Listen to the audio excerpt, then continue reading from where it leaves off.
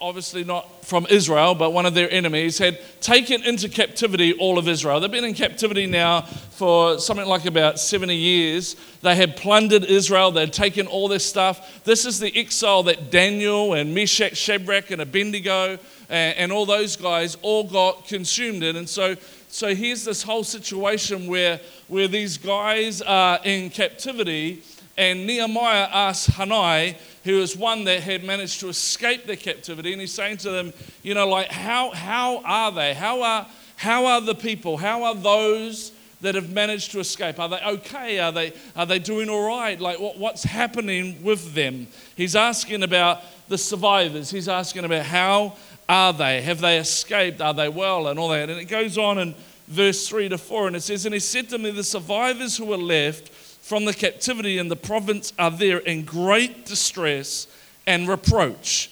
The wall of Jerusalem is also broken down, and its gates are burned with fire.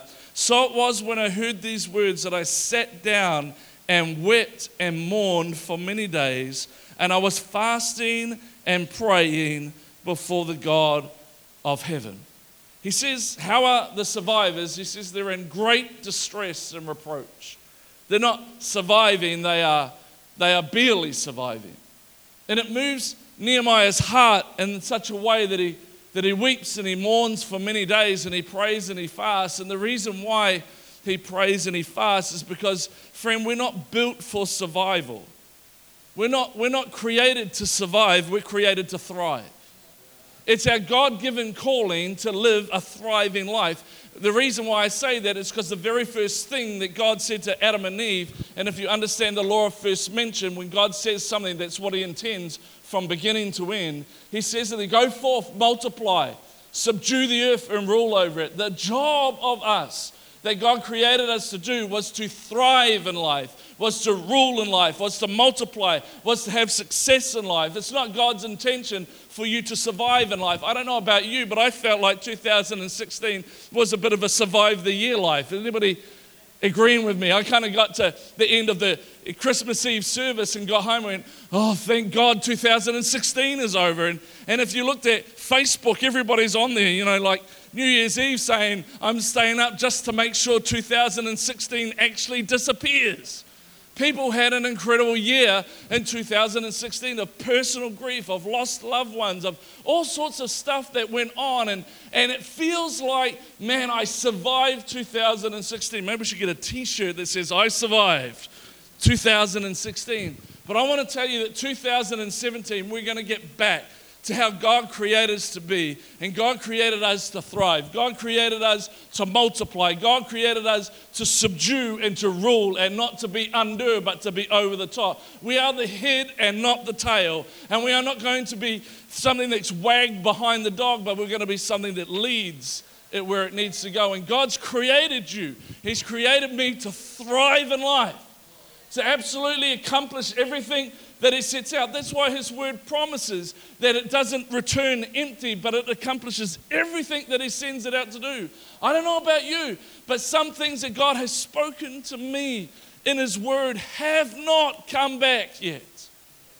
There's an emptiness there, and it's time for us to turn around and not go, oh, well, at least we're surviving, hanging on till Jesus comes back. No. I got some promises, I got some words, I got some dreams, and they better come to pass, because I'm not going to settle for survival. We're going to thrive in 2017. Is anybody else like that here in this place this morning?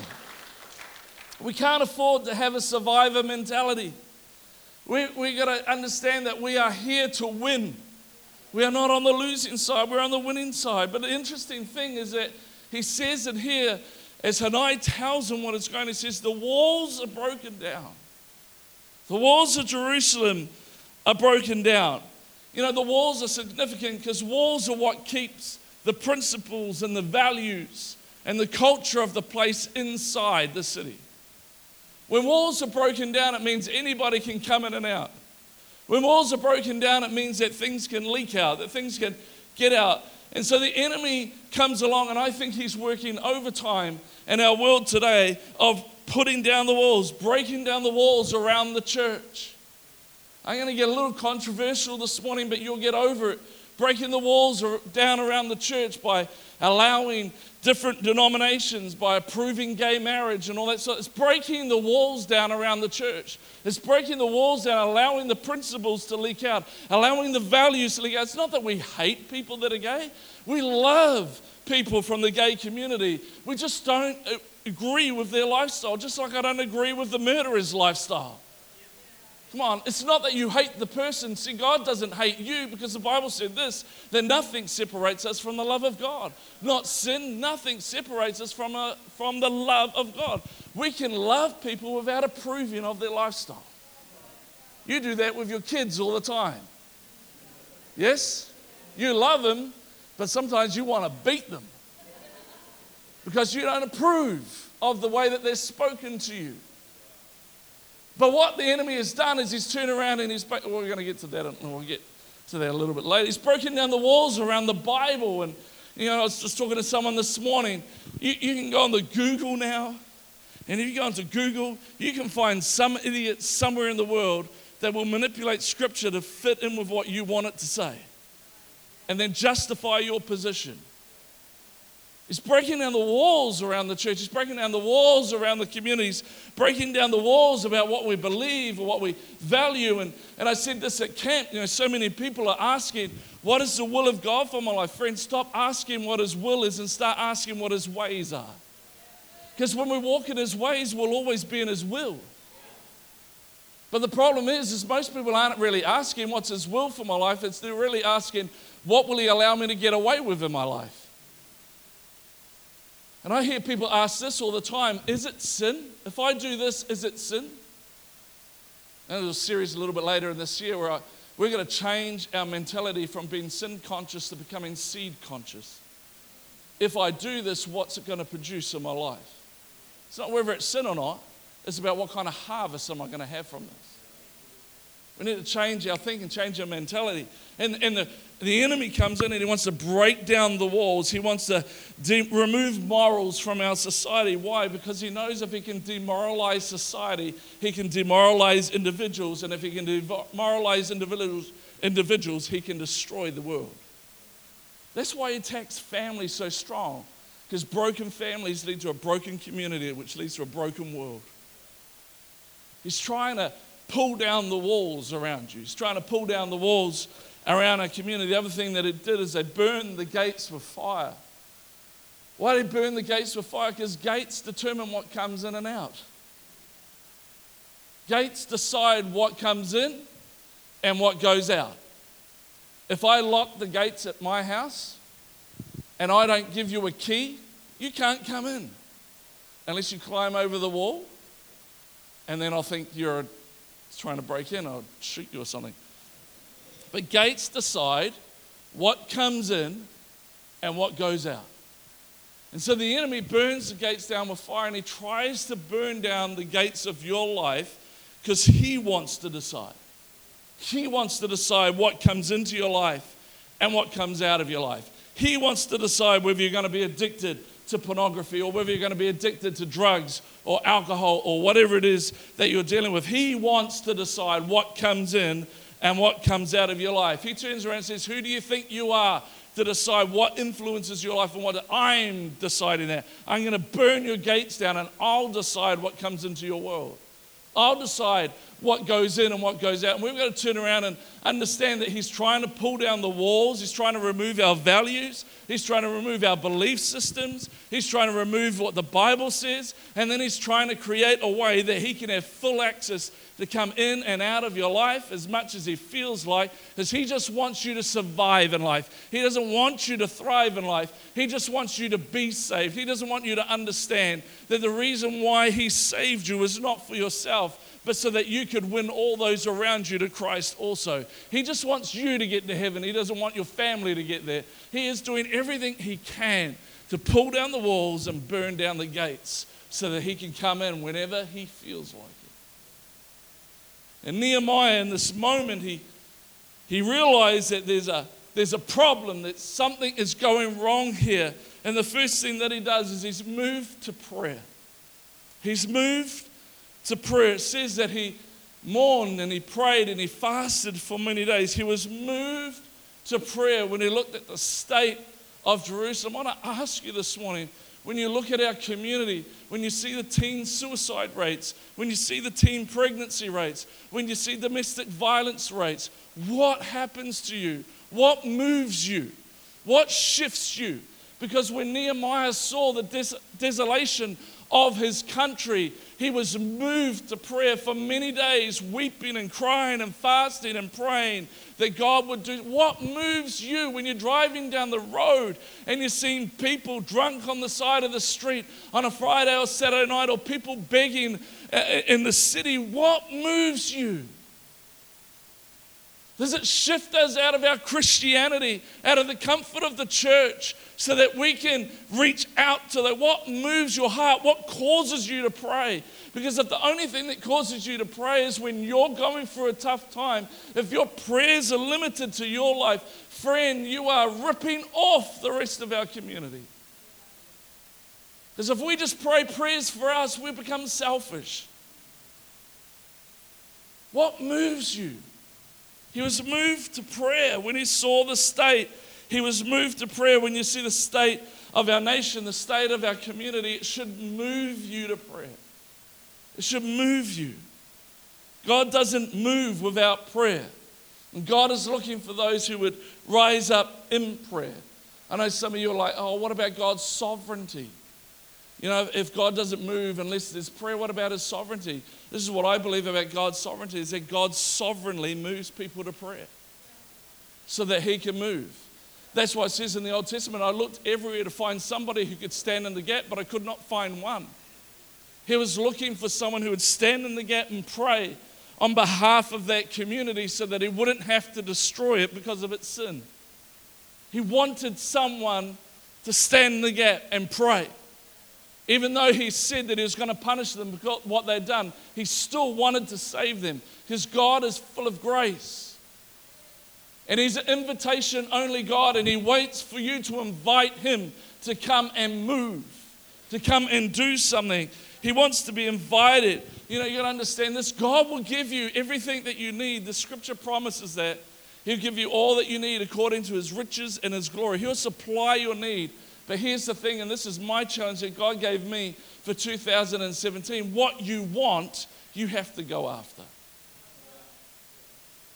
We can't afford to be people that just have our needs met. I don't know about you, but I want to see our community saved. I want to see marriages restored. I want to see young men and women that are giving their lives over to drug and alcohol and all that. I want to see them restored. I want to see the potential of their lives come. I want to see the potential of every single person in this room fulfilled, their God-given calling come to the surface in such a way that they become unstoppable. That's what I want. But what I want, I have to go after. And what I want requires a cost, and it requires a price. And for Nehemiah, he said, you know what? I want to see my people, my nation restored. And so he was moved to prayer and weeping and praying and fasting for many days because he wanted to see his nation restored. What moves you? What moves you? When you pray, you lay hold of the most powerful being in the universe. When you pray, things begin to change. Powerful forces begin to move. Atmospheres change from atmospheres of domestic violence to atmospheres of revival because you prayed. You know, we can sing, we can dance, and we can have all the success in the world, but don't ever, ever confuse that for laboring in prayer. Everything comes from prayer. Prayer is the power of heaven. And we have to be moved to prayer. Nehemiah realizes the state of his nation and that something has to happen in the heavenlies first. And so he begins to pray. And in verse 6 he says, please let your ear be attentive and your eyes open, that you may hear the prayer of your servant, which I pray before you now, day and night, for the children of Israel, your servants, and confess the sins of the children of Israel, which have sinned against you. Both my father's house and I have sinned. And so what's he doing? He's praying that God would unleash his power. He's standing in the gap, not just for his generation, but for the generations that have gone before. And he's saying, God, forgive us of our sin, but we need you to sovereignly move. And he's standing in the gap and he's asking God to unleash his power. And so I ask you this morning in 2017, what's going to move you to prayer this year? What's going to move you to prayer? What's going to move you to prayer? It goes on in chapter 2, verse 1 to 2, and it says, "And it came to pass in the month of Nisan, in the 12th year of King Artaxerxes, when wine was before him, that I took the wine and gave it to the king. Now I'd never been sad in his presence before." Now Nehemiah was the king's wine cup bearer. That was his job. How many people want a job where all you do all day is walk around with a cup of wine for the king for whenever he wants it? Sounds pretty good to me. "I'd never been sad in his presence before, and therefore the king said to me, 'Why is your face sad, since you are not sick? This is nothing but sorrow of heart.' And so I became dreadfully afraid." Everyone say dreadfully afraid. Seems a bit weird, doesn't it? That he's obviously feeling sad about what has happened. And the king says to him, "Why are you so sad? It's not like you're sick." And he becomes scared by that. It's a bit weird, isn't it? It's not really, when you understand the time. You see, back in those days, if you came into the king's presence and you were sad, and in turn that made him sad, he'd chop your head off. So when you're in the king's presence, no matter how you felt, no matter if you had the man flu, which, as we know, is worse than any labor that any woman could ever go through. Man flu has killed people and destroyed lives. It's the most devastating force on the face of the planet. I'm just joking with you. Get a sense of humor. But imagine, I don't know I don't know what you're like when you have the man flu, but I can only assume that Dave Morgan's like this. "Oh, I think I'm going to die. I think he lies on the couch and Gina waits on him hand and foot." And you can tell I'm just making it up now.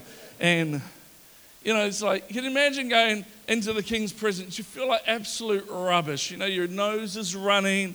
You got that tickle in your cough where you feel like that rather than speak nowadays, all you do is cough. And you come into the king's presence, and somehow you got to push that all to one side and go, "Hello, wine." It's like, you got to be happy, because if you walk, and you made him sad, he'd kill you. He'd kill you. It's a little bit like when your kids are sick and you make him a hot chocolate, but you don't quite make it how they want it, and they just about kill you. He would kill him. And so he's dreadfully afraid now, because he's walked into the king's presence and he's sad. He's showing it on his face. And the king says to him, "Why are you sad? You're not sick. This is just sorrow of heart." In other words, hey, don't do that in my presence. I don't know about you, but right now, if I was Nehemiah, I'd be packing myself. I'd be just still on. And it goes on in verse 3, and it says, "And he said to the king," Nehemiah says, "May the king live forever." And I love this. "Why should my face not be sad when the city, the place of my father's tombs, lies waste and its gates are burned with fire?" I love his response, because the king is really saying to him, "How dare you be sad in my presence?" And his response to him is, "Oh, king, live forever. But you know what? Why shouldn't I be sad when the city of my father's tombs is burning with fire, and it's your fault?" How many people know right now, you can hear the sword coming out of the sheath right now. It's like he's there, and he's just like, "You know what? I should be sad because of what is happening in my community." I love this about Nehemiah, because he refused to hide his faith. He refused to hide what was going on. He wore on his face what he carried in his heart. I wonder if there are some people in this place that have been too scared over the years to carry on your face what you believe in your heart. You've been told to quieten down. Don't speak what you really believe. In the workplace, we don't talk like that. You know, the enemy has come on. He's trying to get us to hide our faith, to settle down. Because if I was Nehemiah, I would have been, oh, I'm sorry, I said, happy now, look at me, happy, I'm happy, don't kill me, I'm happy. No, but he didn't do that. He turned around and said, you know what, why shouldn't I be sad? Look at what's going on. Look at what's happening.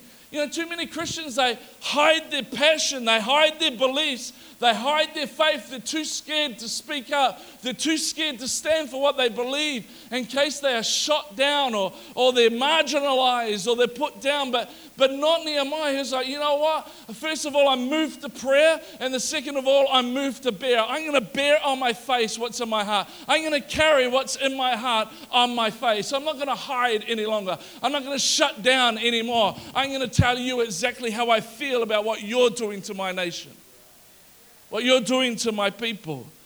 We can't afford to be intimidated by those around us. God is looking for people that will carry his burden and stand for their beliefs, who will stand in the presence of greatness and refuse to hide this faith.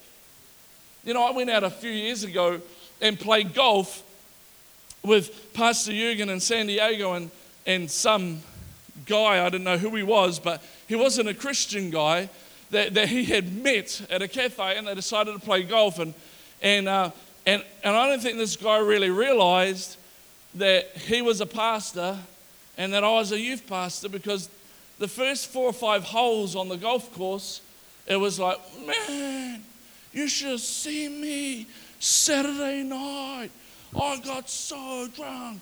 It was unbelievable. I drank 457 beers, 962 RTDs. It was a wild night. Yeah, I think I bedded about 5 women in about 20 minutes. And he's boasting about his sin. He's boasting about his evilness. And then he makes this mistake. And he says to Jurgen, he says, what did you do on Saturday night? Now, they have a church service on a Saturday night. He goes, I went to church. Oh, did you? Yeah, I'm a pastor of a church. Oh, that's great. Oh, that's great. If there's one thing our nation, there's no lie. This is what he said, one thing our nation needs, it needs God. You know, my daughter goes to church. She's a good, and he was just like, from hole 6 onwards, it was just like, praise the Lord, hallelujah. But prior to that, he was boasting about his sin. You hear that in your workplace. You hear that in the school. People boasting about how sinful their weekend is. I want to say something to you this morning. If the people that don't know Christ can boast about their sin, how much more should we be boasting about Jesus, the Savior, the Lord of Lords, the King of Kings, the Deliverer? How much more should we be wearing on our face what we believe in our hearts?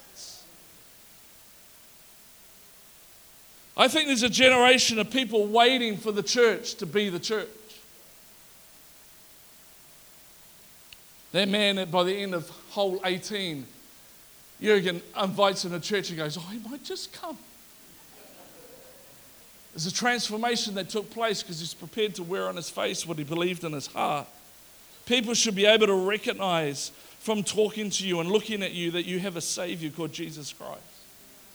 And the king couldn't help but see that Nehemiah was carrying something by the look on his face. And I think that God is looking for a people that would unashamedly carry on their face what is in their heart. Can I encourage you in 2017, be moved to prayer. Find something that moves you and move to pray for it. But refuse to hide your faith. Refuse to hide what it is that you believe. Now, you want to go about it right. Don't be like a bull in a flippin' china shop. You know? Don't become bullhorn guy. You know, the guy that stands on the street corner. You're going to hell. Don't be that idiot. It's the goodness of God that leads men to repentance. For God so loved the world. Not for God had this massive baseball bat that he came down and smacked everybody over the head with it. We give grace, not judgment. Come on. And if you give judgment, then can I just say this? The Bible says with the measure that you judge, God will judge you. So just be careful. That's why when somebody sins, I'm like, yeah, all good, bro. Sweet ass. So that when I do, it's like, no, I'm just joking. I'm just joking. You know, there is a real pressure in our world right now to cave into the politically correct lies that are around. That you can't really say what it is that you believe. Friend, don't give in to this. I mean, I just think the media in our world, whether it be New Zealand, Australia, or anywhere else in the world, is just completely on one side, and it's not God's.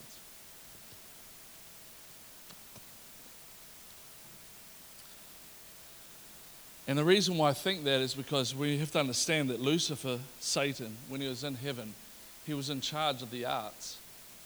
He was in charge of the music and the worship and the arts. And media comes under that. And I think that you're going to understand that his vehicle of operating in the world today is via MTV, Hollywood, media. You know what I mean? Don't get sucked in by that stuff. Don't get sucked in by that. I get really, they'll tell you, I get really angry at home sometimes when some buffhead actor gets on the TV. So you're an actor, what would you know? You wouldn't take medical advice from an actor if you had a heart problem. Why do you take life advice? Just because they're on the screen doesn't mean anything. The same with me, just because I'm standing here doesn't make me better than you. Doesn't make me wiser than you. It's just what God's asked me to do. So just because I say something doesn't mean that you go home, oh, I do that because Craig says so. You need to check it out for yourself. Make sure I'm not some Fruit Loop.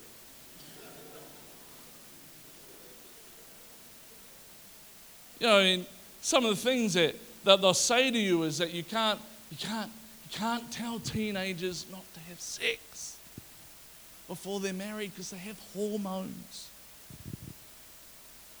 It's gone really quiet now because I said sex. And so what they do, because you can't tell them not to, will give out free condoms left, right, and centre. And then the teenage pregnancy rate quadrupled. And STDs quadrupled. Why? Because, no offence, teenagers. Okay, I love you all. But they actually don't think to wear one when they're in the middle of it. But you can't tell them because they have hormones. And I know exactly what they're talking about because a couple of times I've been here at youth on a Friday night and there's this guy, Johnny, and he was worshipping up over here and because he hadn't had sex before he was married, all of a sudden he exploded all over the stage because his hormones are built up. And we had to quickly do something because all these kids were exploding everywhere because of their hormones.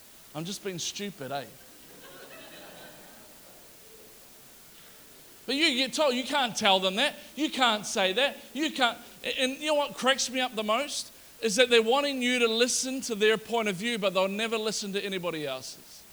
Don't get sucked in by this. It's just trying to shut you down, to quieten you down. Don't be intimidated by it. Someone has to speak out. Someone has to tell this world about Jesus. Somebody has to explain to them the right way to live. And we can't afford to be intimidated and shut down. And in verse 3 to 6 it says, and he said to the king Nehemiah, may the king live forever. Why should my face not be sad when the city, the place of my father's tombs, lies waste and its gates are burned with fire? And then the king said to me, what do you request? So I prayed to the God of heaven, and I said to the king, if it pleases the king, if your servant has found favor in your sight, I ask that you send me to Judah, the city of my father's tombs, that I may rebuild it.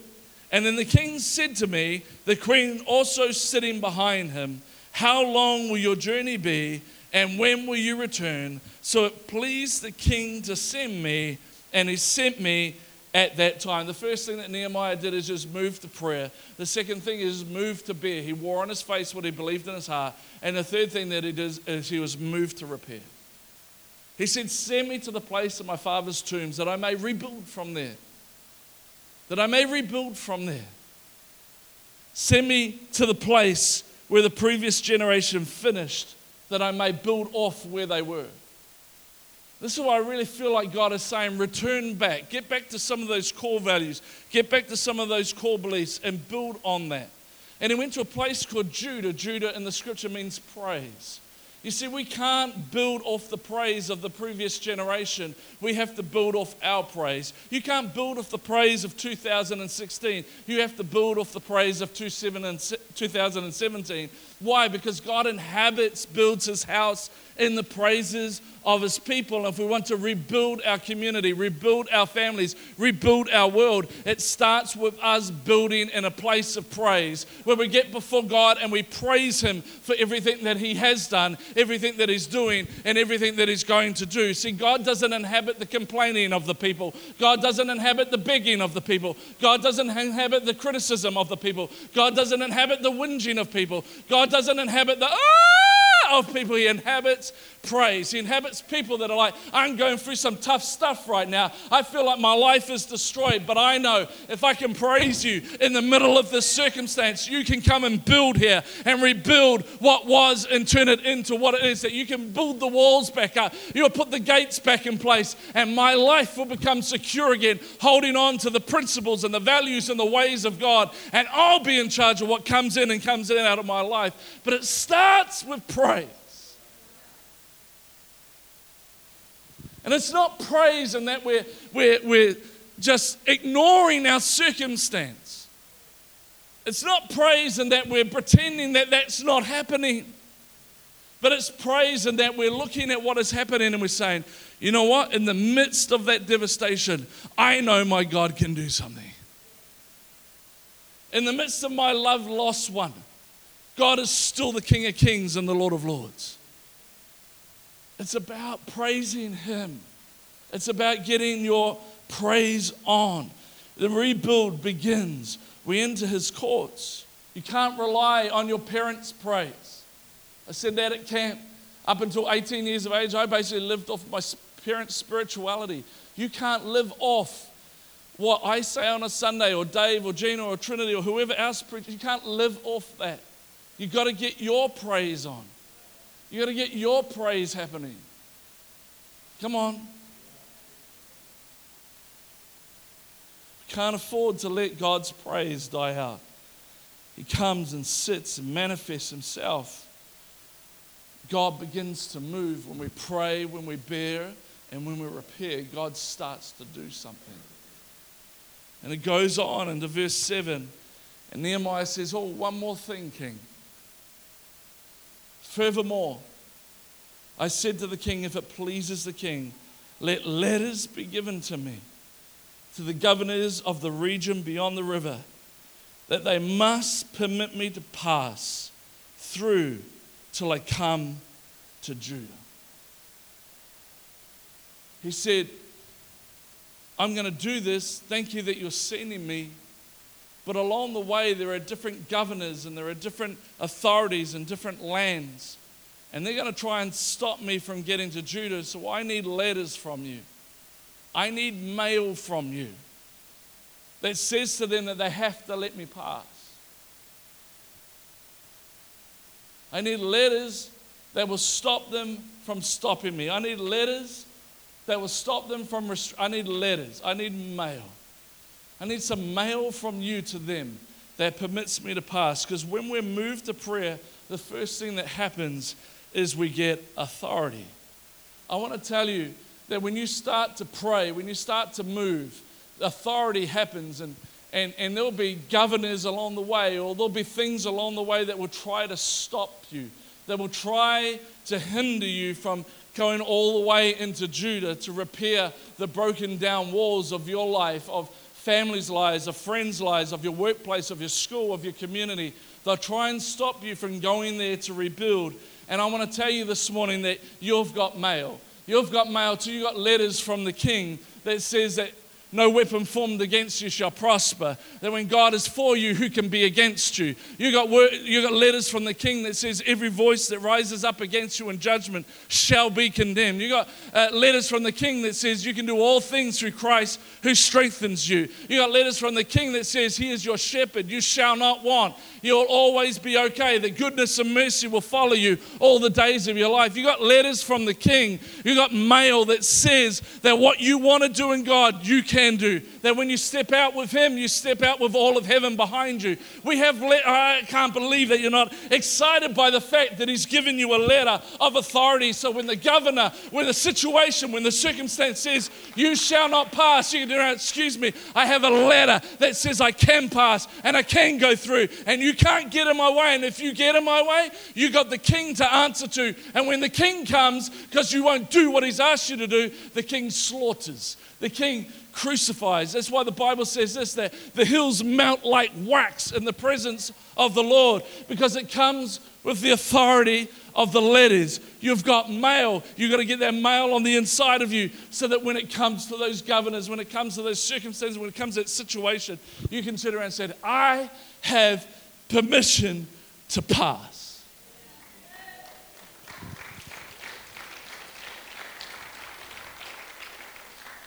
Oh, the doctor said I've got cancer. No. By His stripes you are healed. Oh, but I'm not sure that God can save my marriage, friend. If you're prepared to put the effort in, and the other person's prepared to put the effort in, the Bible promises this, that no man shall separate what God has joined together. Oh, my kids aren't really going for the Lord. So much of them, it doesn't matter what they're doing. What matters is what His letters say. That's what matters. You see, God's looking for people that aren't addicted to their emotional life, but people that are addicted to their devotional life. We're so addicted to our emotions. Oh, I feel this, I feel that, I feel. No. Get addicted to the letters. Get addicted to the mail. Get addicted to the Word of God. Let your devotional life rule you, not your emotions. Because emotions will say, oh, I can't do this. I can't get there. I can't get through this. This thing won't let me. But your devotional life stands on the Word and it says, you know what? I don't care what the circumstances say. My God is for me. He is for me. I'm pushing through this. I'm getting through this.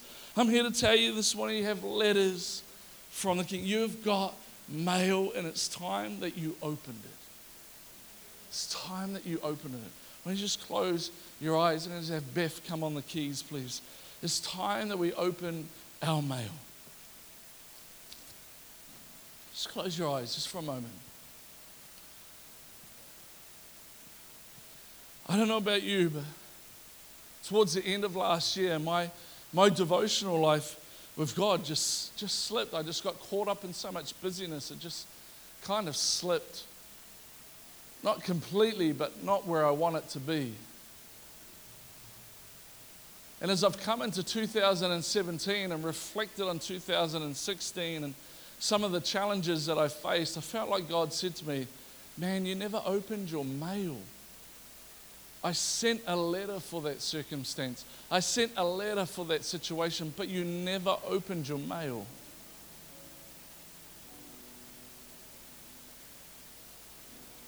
And I think in 2017, God is going to send you mail. God is going to send you letters. Let's not open it.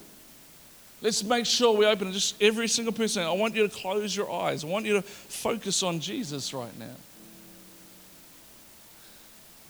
I think some of you right now, God's speaking to you. He's got a letter for every circumstance. He's got a letter for every situation. He's got mail for you. And the question that He's asking today is, one, will you be moved to prayer this year? Will you be moved? Will the state of our community, of our friends, will it move you to prayer? Will you bear on your face what you believe in your heart this year?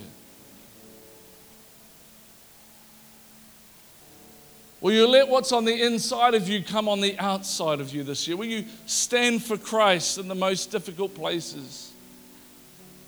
Knowing that through doing that, knowing that through your praise, you're rebuilding the broken down walls of people's lives. That you're seeing God's presence come in.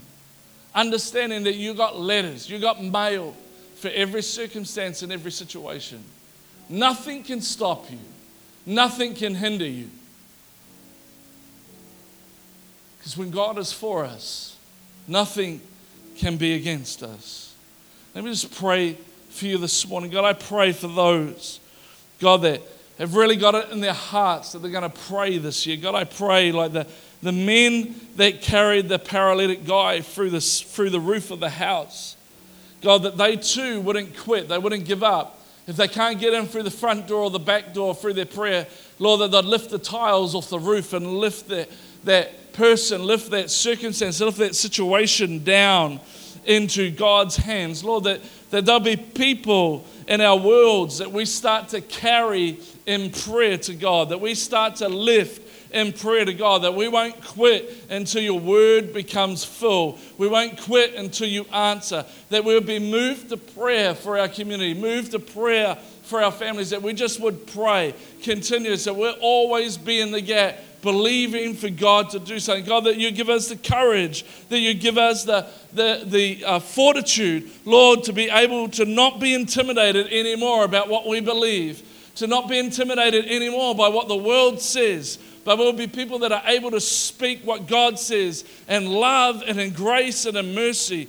God, that the blinkers of people's lives would be broken off, that the God of this world that has caused them not to see what it is that you have planned for them, we break off all the shackles, we break off all the scales of their spirits and of their eyes, that they'd see the love of God. They wouldn't see rejection, but they'd see somebody that loves them enough to tell them the truth and that's going to walk with them and going to be with them, that we wouldn't be afraid to wear on our faces what we believe in our hearts, and that God, that we'll be a generation, we'll be a people of God that praise God all the time before it happens, that we would live our lives built in praise, that we're thanking you, that we're applauding you, that we're worshiping you in every circumstance, knowing that's where you come into your best building. It's where you come and restore. It's where you come and do things. That we'd have people that would rise in praise and rise in faith, and that we would understand that we have letters from the King.